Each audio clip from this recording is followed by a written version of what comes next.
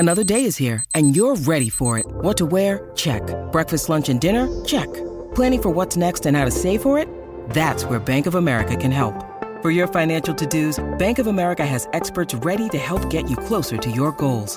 Get started at one of our local financial centers or 24/7 in our mobile banking app. Find a location near you at bankofamerica.com/talktous. What would you like the power to do? Mobile banking requires downloading the app and is only available for select devices. Message and data rates may apply. Bank of America N.A., member FDIC. Look, Bumble knows you're exhausted by dating. All the must not take yourself too seriously and 6'1" since that matters. And what do I even say other than, hey? Well, that's why they're introducing an all-new Bumble with exciting features to make compatibility easier, starting the chat better, and dating safer. They've changed, so you don't have to. Download the new Bumble now.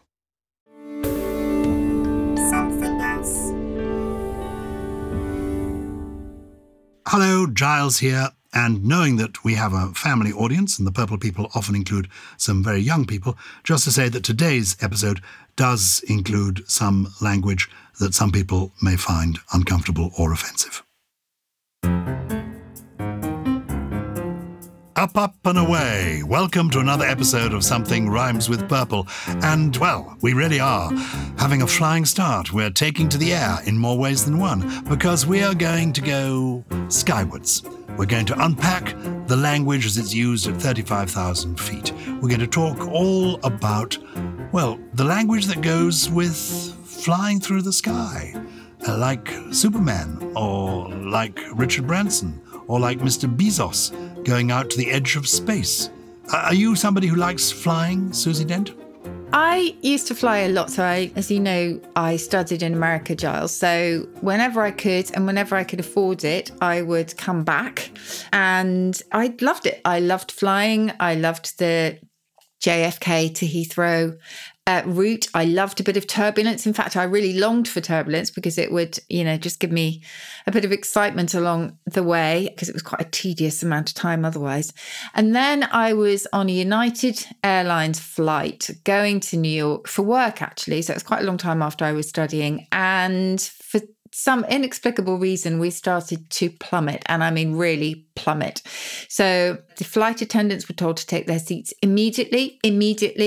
They left their coffee trolleys, resulting in absolute chaos because the brakes stopped working. We were plummeting so fast. Everything went everywhere. I had a woman behind me praying, and I honestly, genuinely thought that was absolutely it. And I was in New York for about 4 days afterwards, and my legs did not stop shaking. And ever since then, I have to say, when it comes to jet flying, I'm not a fan. I went up in a tiny aircraft quite recently, which didn't go very high, and I absolutely loved it. But when it comes to flying high, I'm afraid my spirits are low. Did you discover the cause of this terrible the pilot event? Never came on, never explained, nothing. You're joking. No, we had absolutely nothing. I think it was to avoid an electric storm. I think that's what we were doing. But I mean, honestly, it was so dramatic. After the event, he or she should at least have said, "So sorry about that. This is what..." How extraordinary. Yeah, and it really was terrifying. It didn't help because I went with a colleague who was absolutely terrified of flying. So I was sitting next to them, and I think obviously that kind of percolated through me as well. So yeah, really sad. And so it's not the happiest time of my life when I go flying. Apart from, as I say, I went up in a little Piper jet and absolutely loved it. But I could see the ground. I think that makes quite a lot of difference. How about you? I have so many terrifying stories. Oh. As a child, I used to enjoy going on airplanes, mainly to Europe. And then as a teenager, I began going to the United States of America, and I did enjoy it, though the turbulence I found a little bit uncomfortable. But as the years have gone by, I've got more and more terrified. I think it began when I was flying once, about 40 years ago, from somewhere in Italy to somewhere in the south of France. Mm-hmm. Nice. And got onto a small airplane. And I was sitting next in the front seat, right at the front of this small airplane. It only seemed to take about 16 passengers because it was a little hop from Italy to France. And there was just one stewardess who was looking after us, and we took off, and she was seated at the back. And I was seated next to this lady who I later discovered was a lawyer. Anyway, we began to take off. And as we took off, there was a bit of sort of turbulence as we moved into the sky. And she could see that I was nervous. And so I reached out and I began to hold this lady's hand. And we were both equally nervous. We began squeezing each other's hands quite hard. But it got worse because we began sniffing. And we could smell smoke. And then we were sitting right at the front. And as the plane was sort of still accelerating, still going up, but lurching as it went up, from underneath the door to where the captain and the pilots were, smoke began to emerge, billowing. No. And then the door of the bit to the pilot banged open through the turbulence. And the woman and I were now in each other's arms, squawking and squealing. And we saw through into the captain's cabin, into the pilot's cabin. And there the pilot was sitting with his co-pilot, both of them smoking small cheroots. No. Yeah. And they were completely relaxed, totally. They were this was, of course, 30, 40 years ago, when smoking was allowed, I think, in aeroplanes, but we didn't actually expect the pilots to be smoking. But these relaxed Italian pilots were having their little, their black Sobranis or their little cheroots. They were as contented as could be. So I do find it terrifying. You were aerophobic, yeah. I'm a bit of an aerophobic, though it must be said, it's better for me when I'm at the front. I'm the same. The closer you are to the front, the happier I am. And if I'm allowed to sit with the pilot, I'm reasonably good. Do you remember a plane called Concorde? Yes. I was lucky enough to fly in Concorde. Spelt originally Concorde without an E, but I think the French insisted on having the E put on the end. So it became a French word. It was an Anglo-French project, Concorde. I flew to New York once on Concorde, and they kindly let me sit with the captain. And I said, I'm not going to be doing this very often, since I'm here in the cockpit. Do you think I might land us in New York? So he said, well, I don't see why not. And he allowed me to land Concorde in New York. Wow. So I've landed Concorde. Well, I say he allowed me. Very cool. He gave me the illusion that I was landing Concorde. I mean, we were sitting side by side, but he let me hold the joystick. You're going to explain what that means in a moment. Anyway, it was almost the last time that Concorde flew when I landed in New York, because about 10 days later, Concorde fell out of the sky somewhere. But that is history. Now let's talk about language. Tell me about the cockpit, first of all, and then the joystick. Where do they come from? Okay, well, the cockpit, as you would guess, was a place for holding cockfights. So its connotations from the beginning were bloodshed, injury, cruelty. And this probably accounts for it being applied in the early 18th century to the area in the aft lower deck of a man of war, where wounded soldiers were treated during battle. So that's where they were taken and had medical treatment. And it then came to be used for the well from which you steer a sailing yacht. And because of the idea of a very small compartment in a small enclosed space, it was then in the 20th century applied to the compartment or the area that houses the controls of an aircraft or indeed of a racing car as well. It's that idea of a small enclosed space. But it looks back to, as I say, real bloodshed and battle. And the joystick? The joystick. So keep your mind out of the gutter here. Do you have any idea what it might have first been applied to? A joystick. Well, you've told me to keep my mind out of the gutter. It becomes quite challenging. Yes. No idea at all. Okay. It was a cigarette or a cigar or an opium pipe. Yeah, especially if you were smoking marijuana. That was in slang in the early 20th century. That was a joystick. And then around the same time, actually, it was applied to the control column of an aircraft. I mean, presumably, again, it was sort of slang, aeronautical slang, I guess, for something that, was a stick. It gave you joy if you were a pilot. And so it was applied to a lever that was used to control the motion of a vehicle. So the first mention of that is in 1913. And then in 1950s, it was used for any lever-like device that could be moved in any direction. It has, when I said keep your mind out of the gutter, it could also mean the penis in 1916. And in fact, is occasionally still used for that as a kind of joke. As far back as 1916. Let's put this language of air travel in context. Obviously, human beings have been fascinated by the idea of flying from the days of Greek legends, when there were characters like Daedalus and Icarus. Well, he was the one who flew too close to the sun. Is that yes. And his wings burnt off and he fell to ground. Is that the story? Yes, so he was the son of Daedalus, I think, and he escaped from Crete using wings that were made by his father. But yes, his wings melted because they were made of wax. And of course, we know that the Japanese and the Chinese pioneers of fireworks were constantly sending things up into the air, as well as fireworks, kites, and I think they attempted to attach humans to the kites way back in the sort of 7th century. But actually getting people up in the air successfully, I think of it as something that happened in France towards the end of the 18th century, hot air balloons. I'm trying to remember the name of the great man. Montgolfier, yeah. The Montgolfier brothers, weren't they? Yeah. So there was hot air in balloons. And we can see why they were called balloons and they were hot air. And though the French were pioneers of hot air ballooning, curiously, I think the basket in which you stood or sat was called a gondola, which I, of course, think of as an Italian word. Yes, and it also the envelope. So the part that looks like a balloon is called the envelope and the basket is the gondola. And some pilots apparently affectionately refer to the gondola as the bag. We need to go back to pushing the envelope. Remind me to talk about that because that's got aeronautical beginnings. Okay. Now, the first proper aeroplane flight, as we think of it, is made in December 1903, the plane called Kitty Hawk, North Carolina, and this is the brothers Orville and Wilbur Wright. Did they call their aircraft an aeroplane, a plane, a flying vehicle? Where does aeroplane come from? Where does this very word come from? So it's funny, isn't it? Because we would say aeroplane. Today we will say airplane, which is began as the kind of North American term, I think.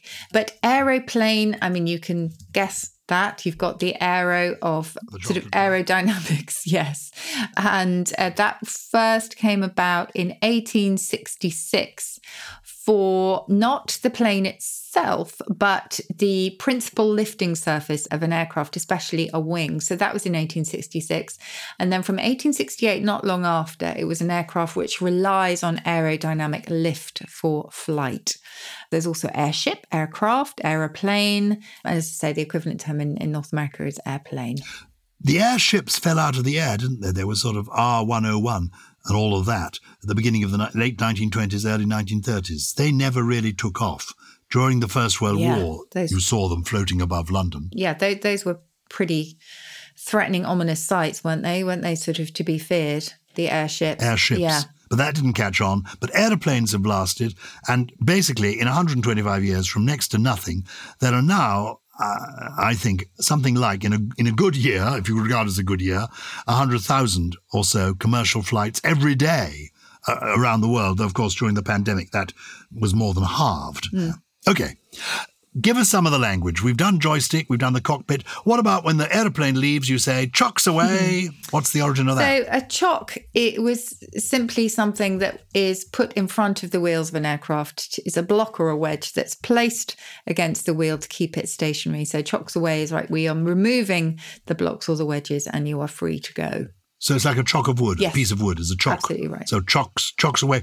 And when there's a bit of a disaster, like your aeroplane apparently falling out of the sky for no good reason, people, I think in an emergency, one thinks of Mayday, Mayday, Mayday. That's an emergency call of some kind? It is, yeah. So you would think that, a lot of people think that Mayday comes from May and then day and something to do with the month of May. Nothing to do with that. In fact, it is our anglicisation of M'aider from French, because French was the international language spoken at the time, and it means help me, come to our aid, M'aider. So it's M''AIDEZ.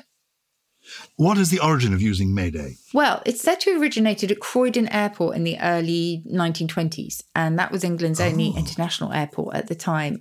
And according to one story, a senior radio officer who was called Frederick Stanley Mockford, he was asked to devise a really simple word that would indicate that a plane was in trouble and in urgent need of assistance. And SOS, which is the time-honoured Morse equivalent, that couldn't be used because it was it's SOS. It was thought to be too difficult to distinguish over the airwaves. Yeah, too sibilant. As it were, exactly. The crackle of the airwave. Exactly. So he came up with Mayday from the French Venez m'aider, come and help me, largely because so much of Croydon's traffic was, basically the journeys went to and from Le Bourget Airport in Paris at the time. And then in the 1920s, the phrase was ratified at the International Radio Telegraph Convention of Washington, and it became the official radio distress call that we still use today. And if there's a less serious incident, they also decided that it should be called a pan-pan. And that also comes from French panne, meaning if you are être en panne, you have a breakdown. So that applies to cars as well, en panne. In the early days, then, was the international communication French? Because now, I imagine, it's English, yeah. isn't it, that they all speak? They used a lot of French. And I think, as I say, in Croydon, it was for pragmatic reasons because a lot of their flights went to and from Paris. But yes, it was, we talked, as we said, in our Purple Plus podcast about the influence of French. But yes, it was definitely thought to be intelligible to a lot of people, although we anglicised Mayday very quickly. And do you know about the names like Alpha, Bravo, and all of that? Is that to do with aeroplanes as well? Yes, so the NATO alphabet, I'm not sure when that came into being in aircraft terms, but it was in all the military, wasn't it? It was the established phonetic alphabet. And when you say Roger, you are referring to R for received. So the NATO alphabet was in the 1950s, and then it was turned into the kind of universal alphabet for the military, as I say, and also I think amateur radio stuff as well. So that's how that came about. Give us some of the aeronautical phrases that have come into everyday life, like, for example, flying below the radar. I'm flying below the radar. Flying below the radar. Well, yes, I will always talk about that. Well, obviously that goes back to air traffic control, of which my dad was one at Gibraltar in the RAF. There are so many idioms that have come across from flying. Gone for a Burton is one that you might not know about, although we've mentioned it once or twice before on the podcast. And for those who are not British English speakers, if you've gone for a Burton, if something has gone for a Burton, it's gone for good. It's gone, it's done and dusted. And actually, this probably goes back to dark military humour and the RAF slang of World War II, where it meant to be killed if you had gone for a Burton. And the English town of Burton-upon-Trent was known for its brewing industry. And so Burton came to be a type of ale. And when an aviator crashed into the sea, which was informally known as the drink, the idea was that the person was absent because they'd gone for a pint of beer. So it was, in a way, it was a kinder way of saying that they'd been killed. They'd gone into the drink and gone for a Burton. Gosh, gone into the drink, gone for a Burton. Yeah. Burton-on-Trent, gone for a Burton's ale, as it were. What about flying by the seat of your pants? Yes. So that's first recorded in the 1930s from early aircraft. So if you think about early aircraft, very basic, little instrumentation, and a pilot sitting in the cockpit could literally feel the change, vibration, the engine note, the movement of the aircraft as they were sort of sitting down. It would kind of reverberate through them, and they could interpret this to help control the plane. So that's where you get the idea of flying by the seat of one's pants, in other words, by instinct only, and it's, often a close shave. Passing with flying colours, I seem to remember from an earlier episode, is something to do with the Navy. The colours that are flying on your flag. On your flag. Exactly. Nothing to do with actually flying in the air. What about on a wing and a prayer? On a wing and a prayer. So this one, actually, we use that if you say you're flying on a wing and a prayer, it's used of a risky course of action, really, that has a very slim chance of success. And that goes back to a popular wartime song called Coming In on a Wing and a Prayer. Though there's one motor gone, we can still carry on, coming in on a wing and a prayer. And the idea, as I say, is just that, you have very little left. You have very little chance left, but you're praying that you will sort of land safely. So that's where that one comes from. Quite sad, really. Quite a lot of these are quite sad. Leading edge. We talk about leading edge. That was first found in the nautical world, where it referred to the kind of a forward edge, I guess, of a ship's propeller blade. But it crossed over into aeronautics, where it was the foremost edge of an aerofoil, especially, again, a wing or a propeller blade. And we talk about leading edge now, a bit like cutting edge, don't we? The sort of vanguard of technological developments, but that was definitely popularized by aeronautical slang. Likewise, a rollout. We have a rollout of a lot of, if you're in the business world, you will roll out a particular plan. That was actually originally the first showing of a new aircraft or spacecraft to the public, because this gleaming new aircraft or spacecraft would be rolled or wheeled out to the flight line with a lot of ceremony. That's where that one comes from. Any others? Pushing the envelope? Tell us about pushing the envelope. I can't see a connection between pushing the envelope and aeronautics at all, but there may be one with ballooning. Explain it all to me. If you push the envelope, I mean, it's very much part of management speak, isn't it? It means to kind of extend the boundaries of what's possible. So it's, you think outside the box, to use another cliche, and you push the boundaries and achieve something quite special. And if you look in the OED, it will tell you that from the 1940s, and in pilots' parlance, an envelope, or the flight envelope, was the set of limiting combinations of speed and altitude and range of a particular aircraft or a particular engine. And so if you're pushing that flight envelope, you are probably a test pilot and you're testing the limits of an aircraft's, controls. That's where that one comes from. Am I right that the black box, whenever there's an aeronautical accident, they're always looking for the black box, which is the flight recorder, telling you what happened, in fact, is never black. It's usually orange. It's orange. It's so that it can be seen or found quite easily. Yes, I think black because it was associated with death. I think that is the idea. So again, the sort of dark connotations there. But I do want to reassure people, it's a very safe way to travel, even though I'm always nervous myself, and we shouldn't be talking about black boxes. Remember, I've told you there are 100,000 commercial flights a day in the good times. Forgive me, I've lived in my house now for 35 years. I'm on the flight path to Heathrow. I have hundreds of planes flying over every day. None of them's ever fallen on top of my house, have they? So we don't need to get too nervous about it. We should be celebrating. In fact, joining the Mile High Club. I've heard of that. When does that phrase originate? I think we know what it means. It means having sex up in the air, doesn't it? It does. I'm going to see if it's in the dictionary because this is typically not something I looked up before. Well, your mind don't get in a flat spin. Yes, 1972. It says humorous, originally US, an imaginary association of people who have had sex while travelling in an aircraft. There you go. Oh, it's imaginary, is it? Well, I thought there were really people doing it. I don't know. Though, actually, how on earth could they be doing it? Particularly in the early days, those seats were so uncomfortable. Oh, I think it's all about you're in the loo, aren't you? Usually, or in the cockpit. Pilots in the cockpit or passengers in the loo. Pilots in the cockpit having sex. I'm terrified of flying. This is I've actually seen them smoking. I didn't know they were having sex in the cockpit. Maybe it's post-coital. When my children were small, you could take them to the front of the plane and they could visit the pilot. Remember that now they don't do that because of the security. It all is much more secure. Yes, it is for good reason. I didn't realise they were they're standing up. Seems a good time to have a break. This episode is brought to you by Reese's Peanut Butter Cups. In breaking news, leading scientists worldwide are conducting experiments to determine if Reese's Peanut Butter Cups are the perfect combination of peanut butter and chocolate. However, it appears the study was inconclusive, as the scientists couldn't help but eat all the Reese's.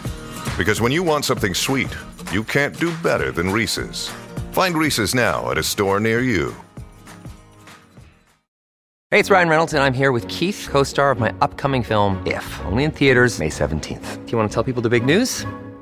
All right, I'll do it. Sign up now and you'll get unlimited for $15 a month and 6 months of Paramount Plus Essential Plan on us. MintMobile.com/switch. Upfront payment of $45 equivalent to $15 per month. Unlimited over 40 gigabytes per month. Face lower speeds. Videos at 480p. Active Mint customers by 531.24 get 6 months of Paramount Plus Essential Plan. Auto renews after 6 months. Offer ends May 31st, 2024. Separate Paramount Plus registration required. Terms and conditions apply if rated PG. This is Something Rhymes with Purple, where we haven't joined the Mile High Club, but at 35,000 feet, we're talking the language of aeroplanes. And over recent weeks, we've talked about the tribal language of a variety of people, from people working in circuses and carnivals now to today to people working in the aircraft industry. Do they have their own language, flight crews? Yes, they absolutely do. I am full of admiration for the air crew, I have to say. It's interesting because, I mean, obviously, I hoped to be a representative sample. Talked to a lovely pilot from British Airways. So, I wouldn't say that these are universal codes, but they were very interesting nonetheless. One thing that surprised me was that a little bit like hack, which is a term freely used by journalists of themselves, so is trolley dolly actually used by air stewards of themselves, whatever their gender. You'll rarely hear stewardess and hostess, almost never, but they will call themselves trolley dollies, which is interesting. But they have the most fantastic just nicknames for each other and just lovely little kind of nods to their life. So, for example, Delsey, particularly in the US, I think is a popular brand of cabin luggage. So if you were Delsey dining, you're taking your own food in your suitcase. So when you get to your destination, you don't have to fork out. A coach roach is a flight attendant who prefers working in the main cabin rather than the first class bit. Sometimes they will call each other flying mattresses, tarts with cart, or sky hostesses. Never use these if you're a passenger, only used amongst themselves. So it's self-deprecating humour, essentially. Absolutely. They're sending themselves up. But they always seem to be quite happy people. There's a kind of community amongst these guys. Absolutely. And they do have a good laugh, particularly at us. So the packs are the passengers collectively. We are the packs, P-A-X. Children are known as the crumb crunchers quite often. The crowd of people who rush to the gate, eager to board as soon as the announcement comes, are gate lice. Oh, God. A spinner, I was told, was an undesirable or annoying passenger who boards late and then looks around helplessly or spins trying to locate their seat. Mango is a hot male passenger. Oh, how wonderful. Oh, there's a mango in E7. Yeah. Or BOB, best on board. Klingon is a family member of a cabin or flight crew. An is an unaccompanied minor. And I should just say, going back to something that the flight attendants talk about, I loved this one. This is crop dusting. And that is when they said, when an attendant suffering from wind walks up and down the aisle to distribute it amongst the passengers. I have no idea if that's true. Crop dusting. I love it. So brilliant. you could look up at them and say, if you smell an unfortunate pong, oh, I see you're crop dusting today, are you? How tremendous. Yeah. And then they have their sort of necessary accoutrement. So they have the gash bag, which is the rubbish bag, which is actually borrowed from the Navy, that one. The plonky kit is the small bag of essentials that they take with them on their flight. So, perfume, toothbrush, toothpaste, that kind of thing. They have crew juice, which is a welcome drink at the end of a flight, particularly a long haul one. Bottle to throttle. That's the hours when you're not allowed to drink before your next flight. So, obviously any crew member is not allowed to take alcohol. It's usually 12 hours, I think, from bottle to throttle. And, oh my goodness, they have, when they're doing their jobs, when they start their trolley service, they have something called starburst, which is when they start the trolley service in the middle of the cabin and then they work out towards the galleys. And then when they meet each other in the middle after doing safety checks, they will often say, "We've met," which I love. Crotch watch, that's the walk through in the cabin when they're, doing their seatbelt check. And so on and so on. Deadhead is a crew member travelling as a passenger to their eventual place of work. And the pilots have their own as well. Maybe we should just talk, we should do pilots separately one day because they have their own codes too. So it's fascinating, the tribal jargon. And I love it because it is so humorous and, it lightens up their day. It's the banter. Well, we're going to have another episode. We're going to have to take the air again and talk about pilots. We will. And we can then, when we do, we must talk about our old friend from our early Countdown days, Carol Vorderman, who became, after leaving Countdown, a very successful pilot herself and flies all over the place. Absolutely. And I can tell you about one of my friends from the 1970s, a woman called Sheila Scott, who was a pioneer of, I think she was the person at the time, the first woman to circumnavigate the world in an airplane on her own. Wow. She flew right around the world. And many of these flights, she didn't stop. I mean, she flew for hours, 24 hours, 48. I mean, she fell asleep at the wheel. That was put it in cruise control and fell asleep. Wow. And I saw in the papers only the other day that there's a young woman, I think a late teenager, who is aiming to break all these records and become the youngest person ever to circumnavigate the globe solo, which is it's extraordinary. Yeah. So the pilots are remarkable people, fearless. I'm sticking to my tricycle. Well, we've already answered, I think, in a way, the first of the letters that we've received this week, which is about Roger over and out. Oh, yes. And whenever I hear the word Roger, what is the origin of Roger meaning to Roger? Oh, you mean have sex? Yeah, it's what is the origin just of that? because we tend to use men's names and particularly men's names in all sorts of different ways. So it could have been Colin or Trevor. it could have been. Or Basil. It could have been, yes. But it's Roger. Why is it Roger, though? Poor old Roger. Roger was used as the name of a male animal or a male person of a particular class, of a manservant. Old Roger was a nickname for the devil, and also it was used as a slang term. Every slang term seems to mean the penis, but this one did in the 17th century. So there you go. So this is a letter from Molly from Australia. She's in touch. Mm-hmm. I've heard the saying Roger over and out used at the end of a conversation, typically in radio communication. Is it a mistaken quotation? So over and out is obviously you need to indicate that you have finished your message. So Roger means received. You're acknowledging a radio message or an instruction received and understood. 1946 is the first citation that we have for that one. But we used to do that a lot. So when technology was in its infancy, or various technologies, we used to indicate that something was finished. So I love the fact, for example, that at the end of a phone call, instead of having what in the meaning of liff, that brilliant book where they use British place names as a word for linguistic gaps in our language, they have Harpenden, which they call the coda, the endless code at the end of a phone call where you go, bye, love you, speak to you soon, bye, which goes on forever with certain people. They called it Harpenden. But actually, at the end of phone calls, when the telephone was first invented, people used to say, that is all, and put the phone down, which I love. So that's kind of over and out, the equivalent in a phone call. I think that's very useful because at the end of Zoom calls, I usually say end meeting. Because I'm looking for the sign that says the meeting has ended. Yes, so that's quite good. Coddy Womple. Mm-hmm. Dear Susie and Giles, writes Oisin. Oisin, which I think is an Irish name. Yeah, I think it's probably pronounced feel. differently, isn't it? Oisin? Well, not sure. Oisin. Anyway, we're pronouncing the name wrong, but it is Oisin or Oisin. Anyway, thank you, whoever you are, for getting in touch. Thanks, as always, for your wonderful outpourings. They always brighten my day. It's the right thing to say.